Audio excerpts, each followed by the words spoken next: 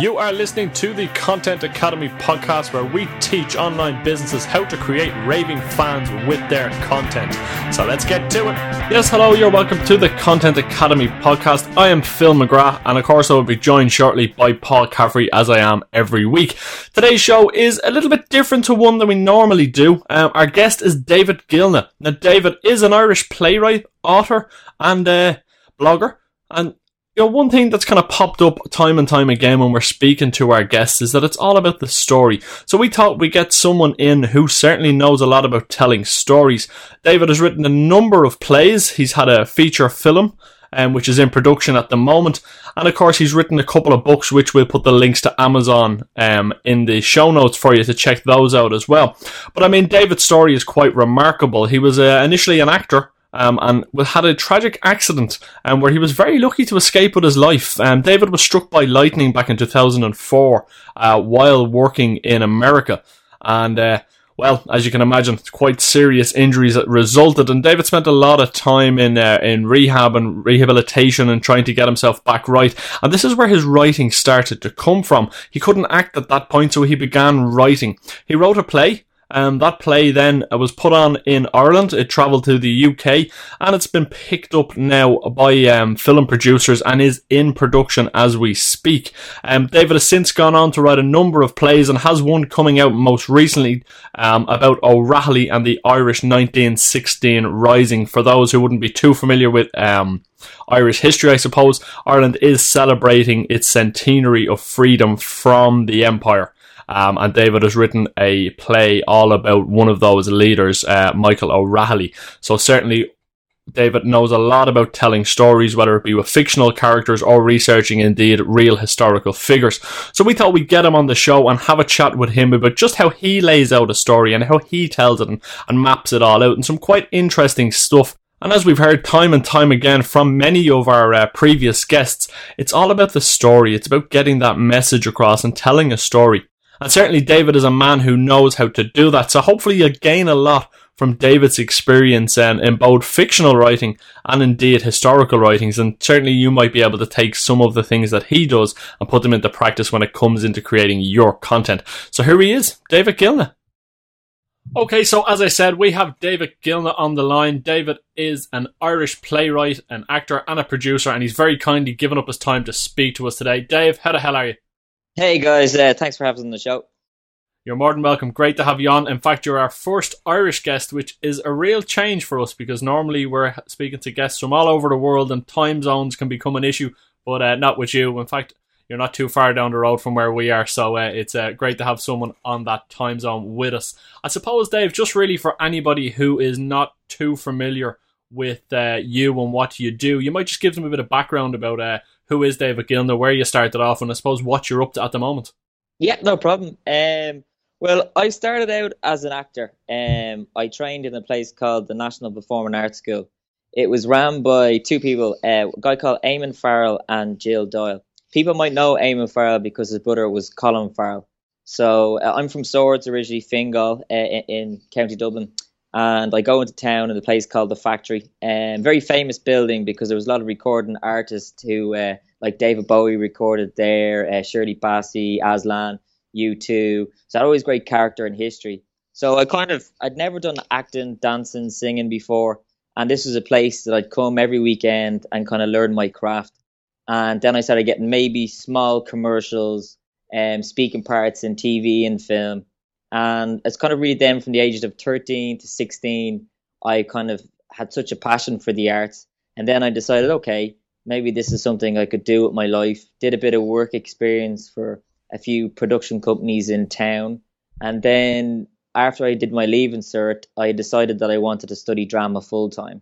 My parents like, what are you doing? But it was a passion of mine and they respected my wishes.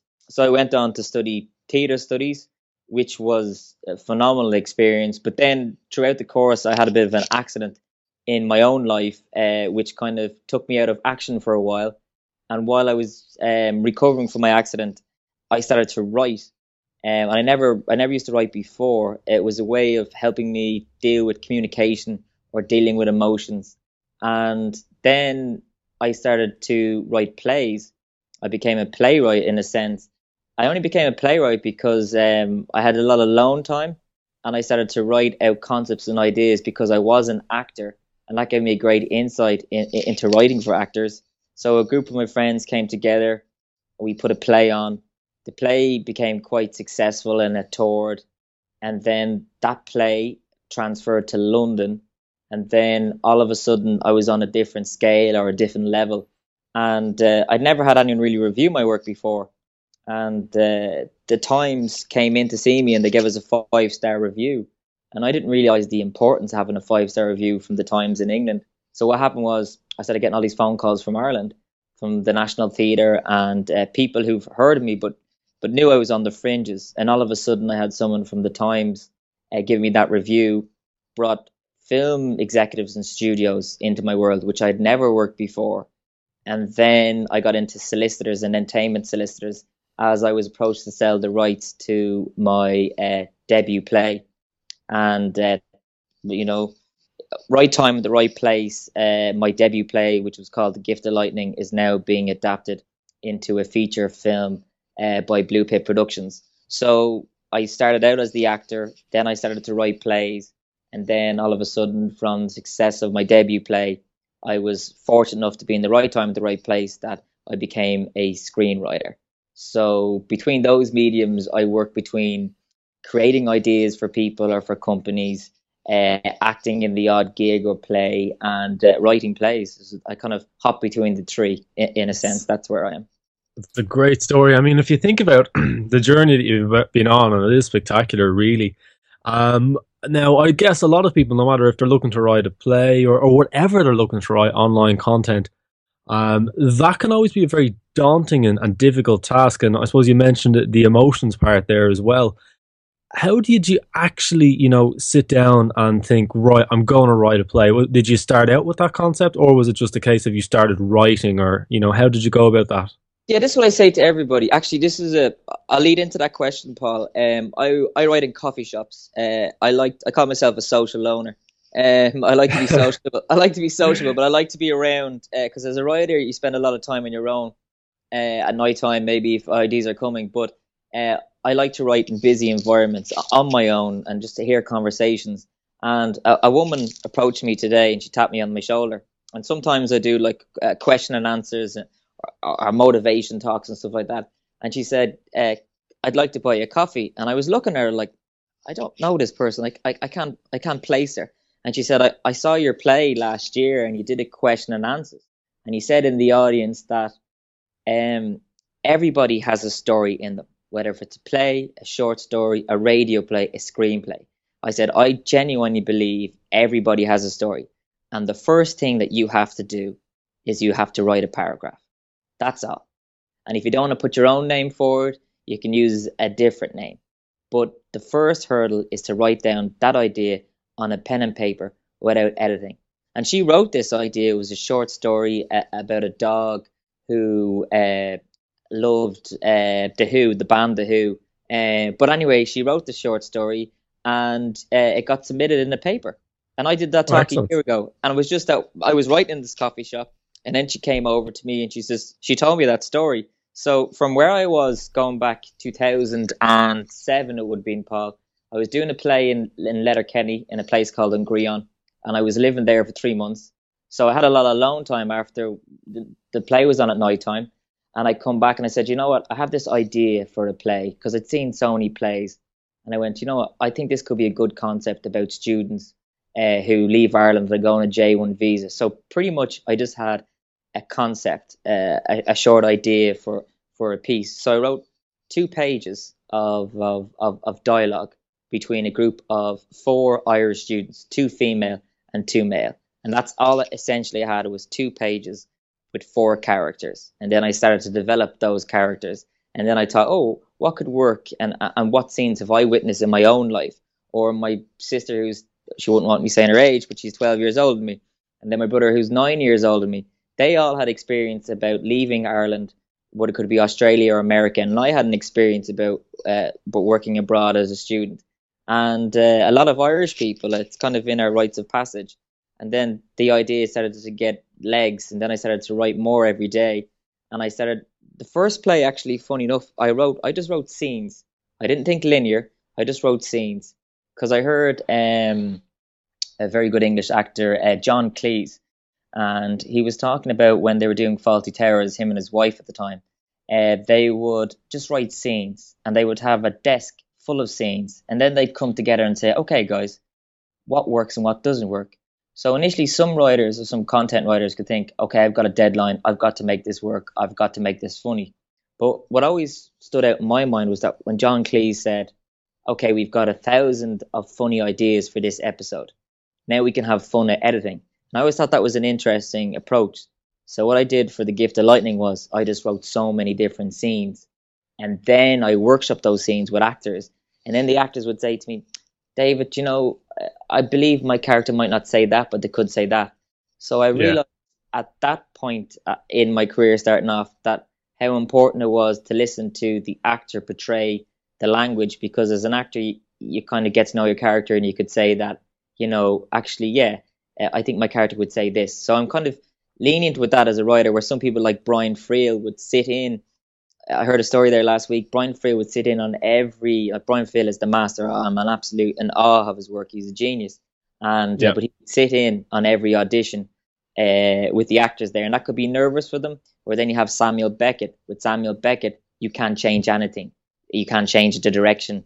It is what it is. And that's why Beckett works. So my approach was, okay, if an actor would approach me and say, "Could I change this?" or "What do you think about this?" I would always listen.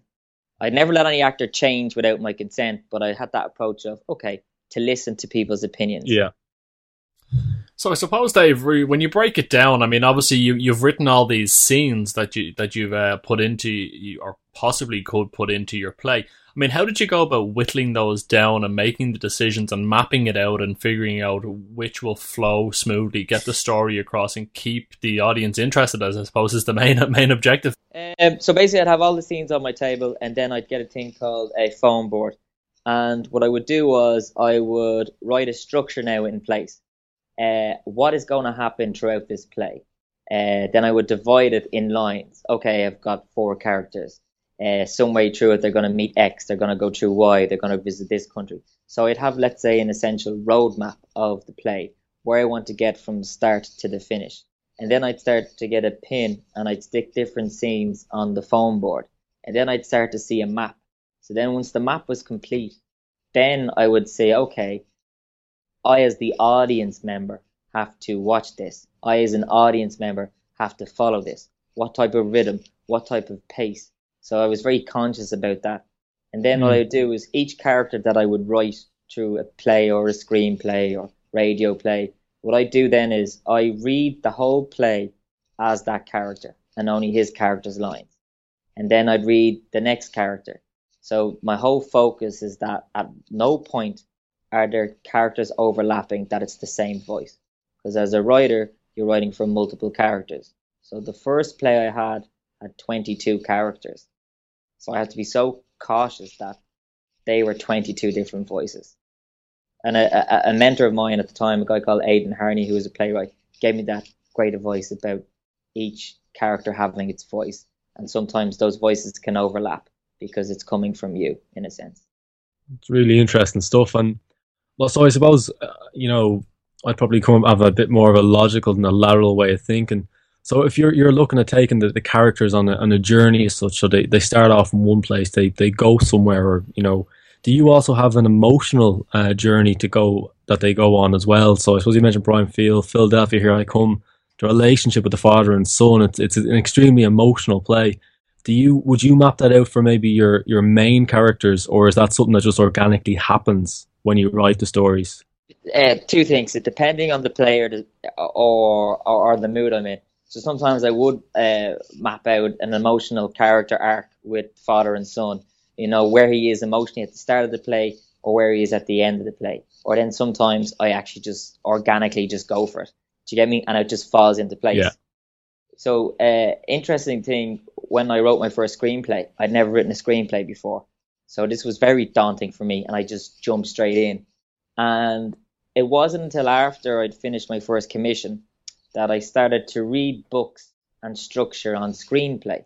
and there's formulas. There's certain pages that you have to hit. So like a studio film, on page 10 there's going to be X reveal. On page 27 there has to be this reveal. On page 42 it's going to be this reveal. So it's very formulaic. But if you go to see certain films follow that structure. There's a great book called Save the Cat by can't think of the author's name. It'll hopefully you'll be able to tell your listeners. We'll get it in the show notes anyway. I'm sure we'll find it. So Save the Cat, yeah.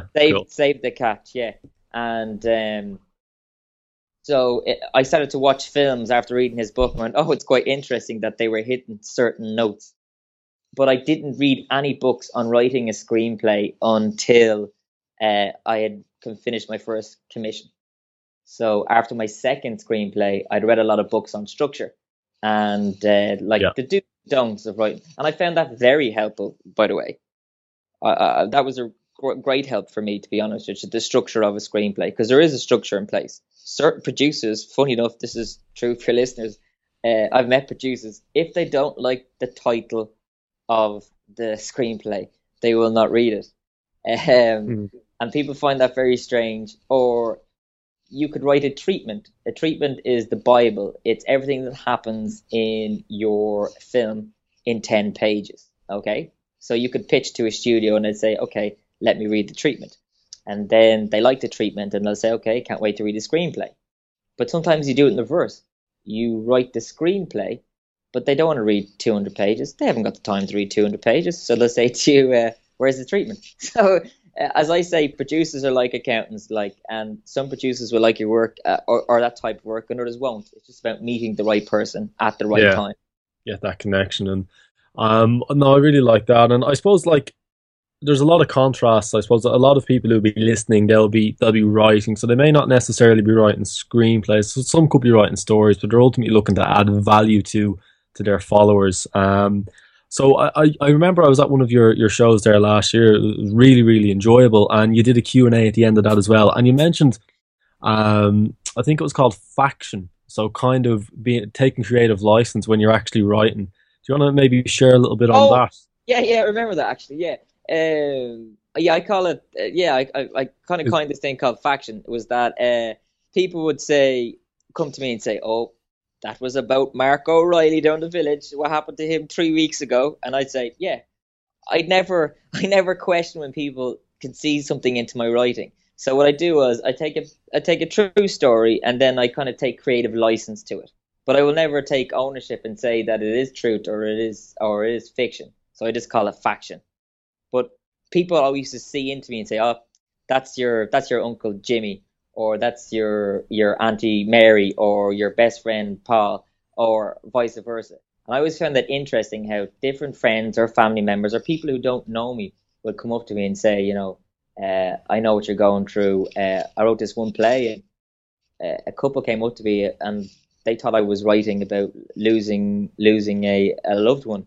Or that they thought that I'd lost a baby, which I hadn't. But at that point or at those points, I just listen to them and say thank you. I don't engage to say that no, this is what I meant, because everyone has their own interpretation. So I think it's very important for people to never forget, no matter what the content is. If you're writing for a featured article or a blog or a vlog, even, is that the most important thing, I believe, is that creative flair that we all have that make us individuals. Yeah, and I mean, that's it. It's all about putting your own personality, getting that across, whether it's, as you said, through a video blog or a blog and an article, or a screenplay that you're writing. It's about getting your personality across. And essentially that's what people look for. I mean, through the tribes that we build and the followers that we gather, they like our content, but they like us as well. And the idea is to get them on board, and that's what keeps them coming back. Is they like our unique spin on things, the way we have a way of getting the story across, and maybe your sense of humor, your quirkiness. And certain people will resonate differently with certain groups. And I think that's why I always say that if it's a case that, whether it's myself and Paul, whether it's some of our other guests that have been on, whoever resonates with you, that you feel you're learning from, go and learn from them. If that's what works for you, go and do it. I'm not going to sit here and say, oh, well, no, you should only listen to us. Whatever you find works for you, certainly follow that person and learn as much as you can from them. And then maybe you can open doors to someone else who you can learn even more from further down the line. But that's what it's about. It's about getting that personality across. And I really, really like that, Dave. What I find interesting is that we know each other. And I've, for your listeners, I've seen your journey and listening to you guys on the national broadcaster on 2FM, you guys have a natural chemistry, okay? So when people listen to your shows or they meet you in person, what they hear on radio is what you meet in life. So I have a social media following, but I know I could talk a lot of crap. You guys will vouch for that. But what I think makes me true to who I am, what you see on social media is what you see in person. I am not two different people, where I can find some people get that mixed up. They have a problem with what they try and project online, but then when people meet them or dealing with them in business terms, what you see is what you get with me. In my writing, in my social media, I am that same person. So it's either a love or a hate relationship. There's no love lost there. But the way you guys are on the national broadcaster is the way I'm here talking to you, and that's the same with me and my work. I kind of stay true to who I am as an individual with social media and with my work. And I mean, there's one thing that actually shows that, because I mean, some of your video blogs that you do are quite entertaining, and I suppose there's a lot around the air of positivity, and I suppose that the benefits that brings, as opposed to just being kind of a negative person in the world, and that's absolutely true. I suppose with me face to face, but I suppose how much has that outlook kind of formed who you are today? Well, see, when people said to me I had my accident, they said, did that change me? No, I think I was always the same person I was when I had my accident in 2004 to who I am now. The only thing that the accident did to me, and it was the only thing, is that life is so short. So I think when you've got a near-death experience or you suffer something like that, you think, wow, okay, we're only on here for a short time, so let's make the most of it. So the whole idea is that, and I talk about it at these workshops that I do, it's about, look, trust me, when I read these books, these self-help books, and I have to say you have to be positive all the time, it's a load of, seriously, nobody can be positive 24 hours of a day. I'm one of these guys, if you're having a negative day, then you say how you're feeling, but then you know what, you move on from that. Where I find certain people who I know in my life, they like drama in their life. They like to tell you about all the negativity. Because in life doesn't owe you anything. Genuinely. And some people have a hang up that life does owe you something. Life don't owe you nothing. But what I do love is that how we can all rewire or reprogram our minds.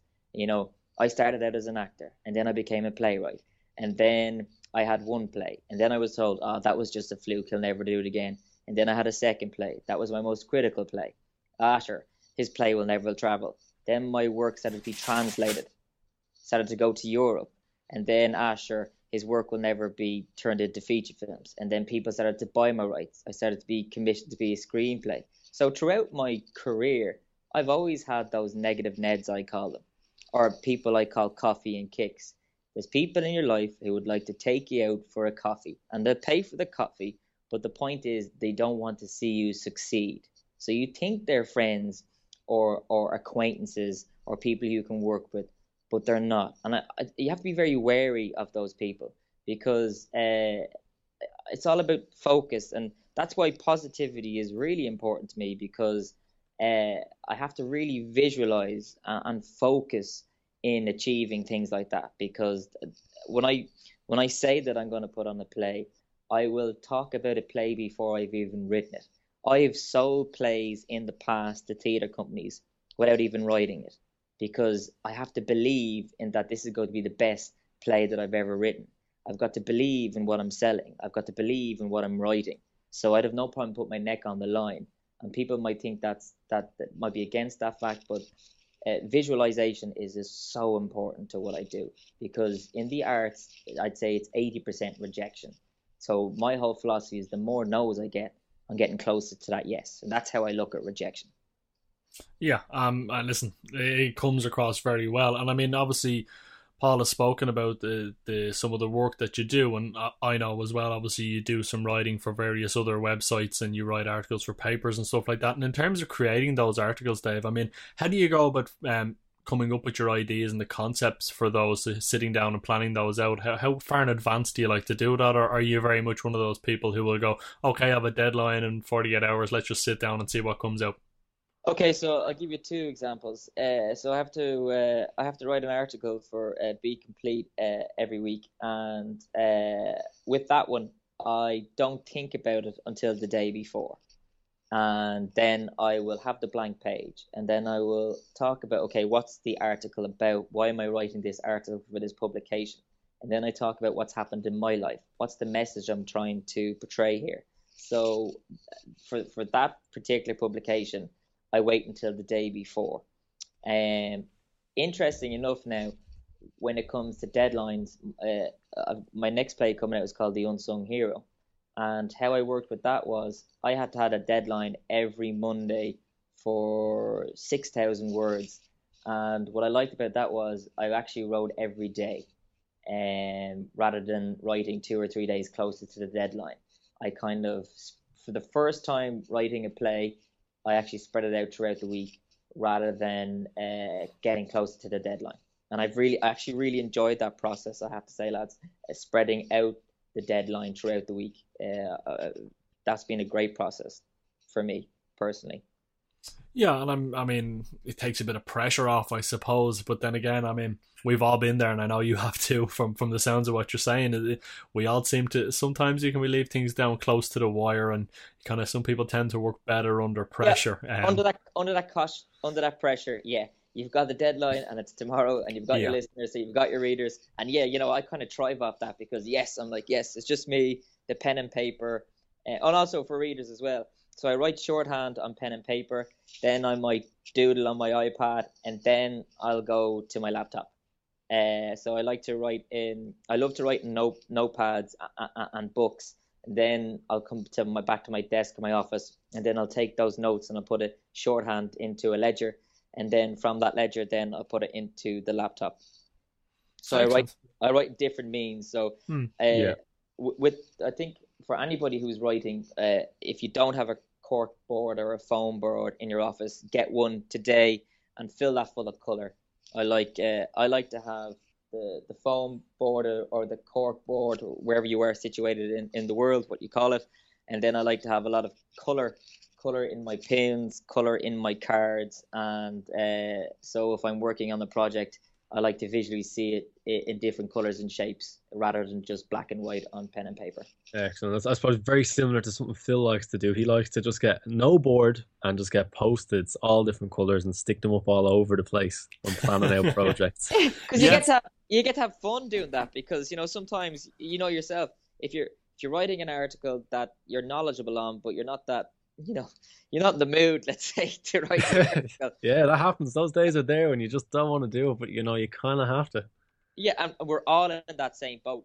For anyone here to listen to me and don't think that I get writer's block or that I don't suffer from, oh my God, my deadline's in an hour and I've only got half a page. We all go through that. I think that my whole approach in life is about honesty as well, and that happens to everybody. Well, I mean, just on that then, so David, how do you overcome those? Or have you come up with any coping mechanisms, I suppose, to help you get past that dreaded blinking cursor, as I call it, or writer's block, I suppose? Is there anything you've found that works well for you? Yeah, coffee. Plenty of coffee. Coffee and chocolate. Go on, you boy. Coffee and chocolate. There you go. I think there's plenty of our listeners, including me, who'll be very pleased to try that one. And then I could tell you that it sounds great that I'll go on I'm from a village called Swords, and what I do is I like to tell people that I go for a 10k jog. I go for a walk.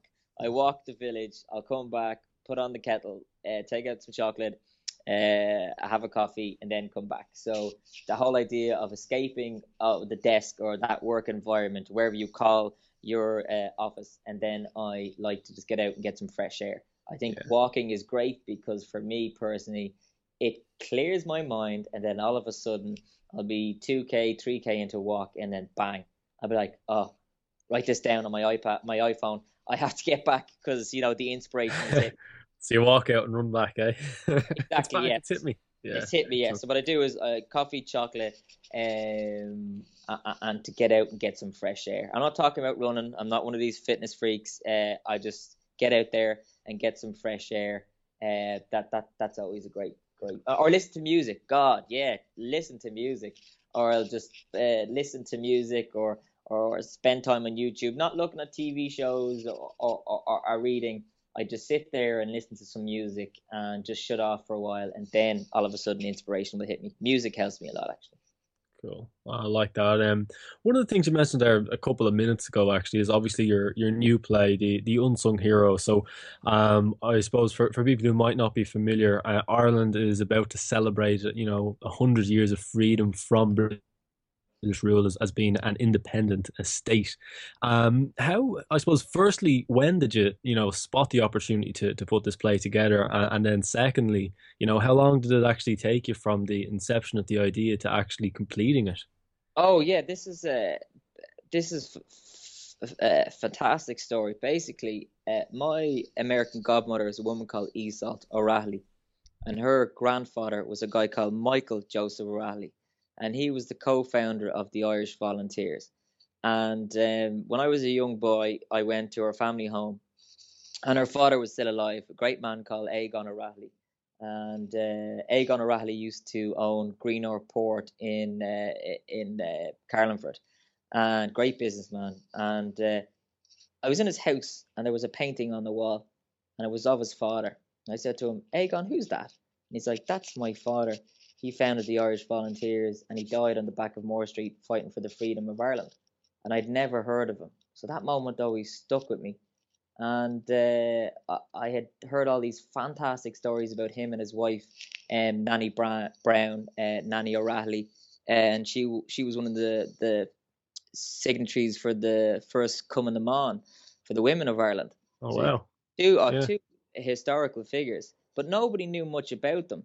So I said to Iseult, I rang up my godmother and I said, Iseult, I want to write a play and dedicate it to your grandfather and to your grandmother. So what she did was because I knew Aegon as a kid, she gave me all his life's research, letters that they wrote to each other from the first time they met each other in 1893 in Ballylongford till the day he died in 1916, to the love letter that he wrote his family on Moore Street. So I have letters, reports, eyewitness reports, letters that Michael Joseph O'Reilly wrote himself. So for the first time in my life, I was writing a play based on real people who lived. And I got asked the question a lot, why do I want to write this play? Is because I want the world to know who this man was and who his wife was. Because to me, he was the unsung hero, him and his wife. What they did for Ireland, and not many people know about their story.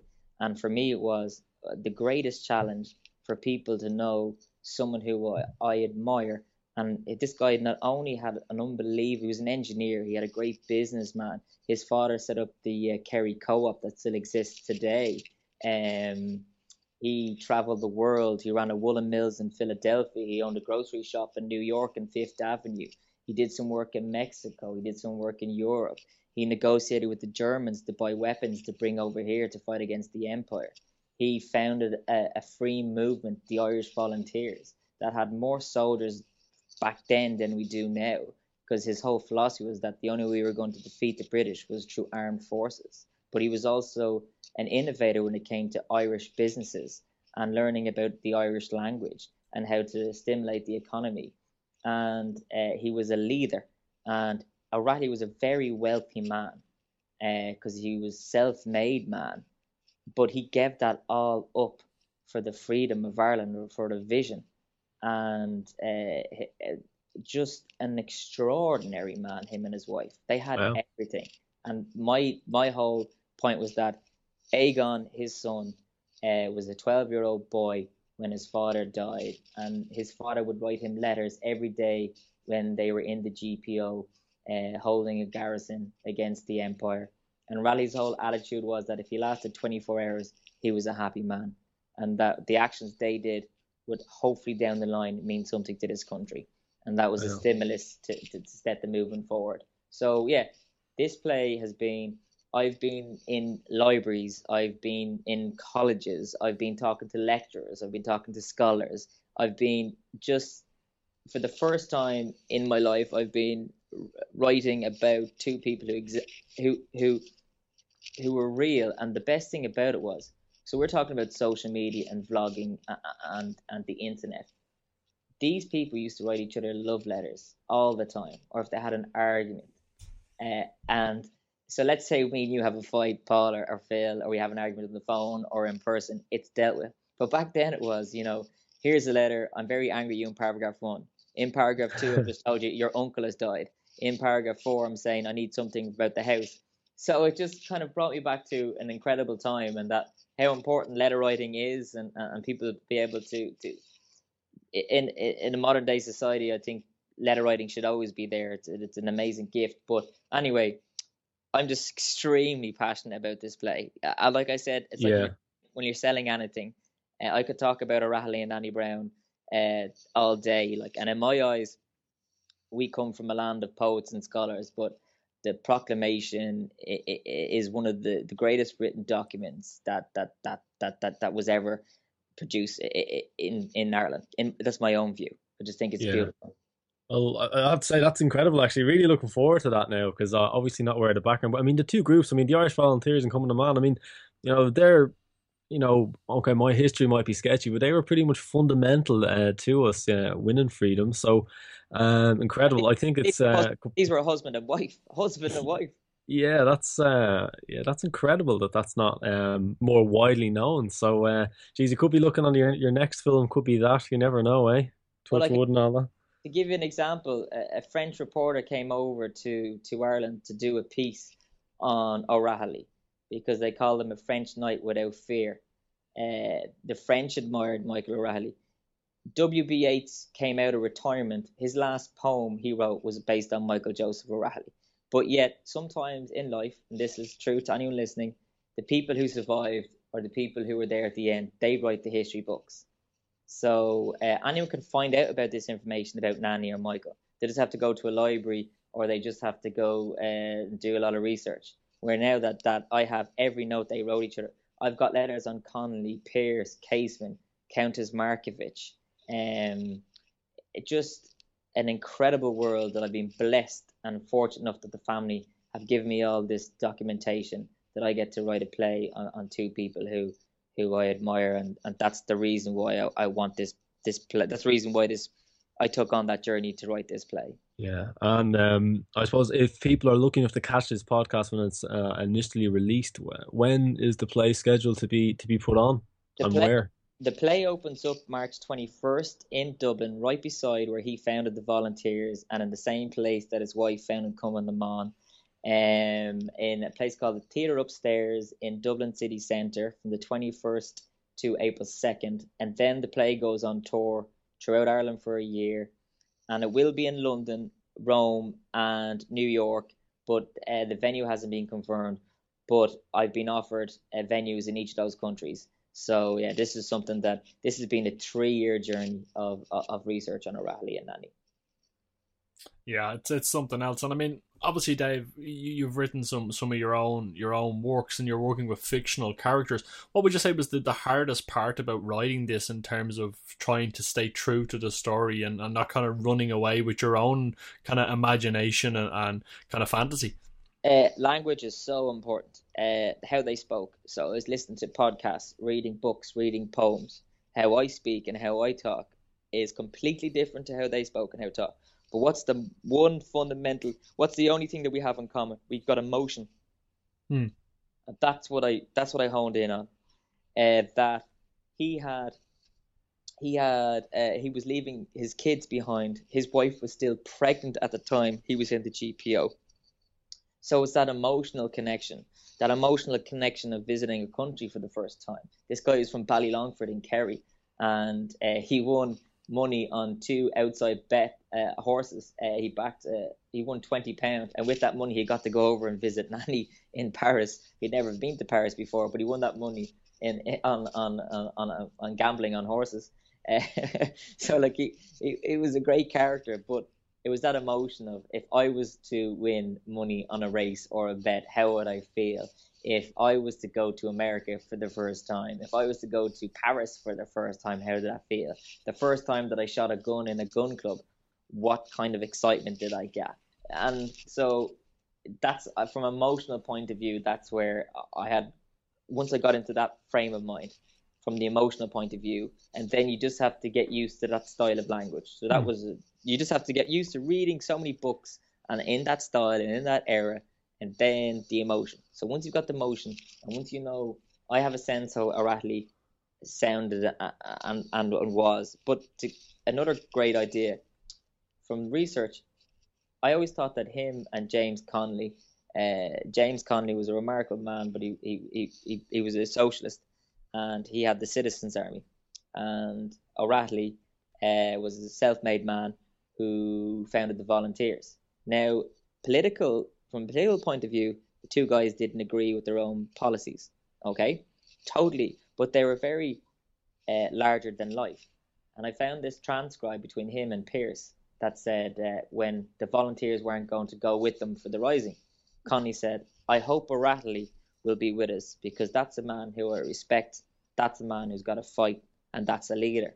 So when I was doing all this research, I always felt that Connolly and O'Reilly respected each other, but I couldn't find any information to lead that until I found that little bit of a nugget that was in the National Library, and I just thought, yes, that was a real sense of achievement, because as I couldn't write faction in a sense, because these are real people, and each member of the signatories in the proclamation have their own following, and there was so many political views back then that people see this, I might upset them, but I'm telling a true story on O'Reilly. So when I found out this nugget, what Connie thought of O'Reilly was just remarkable.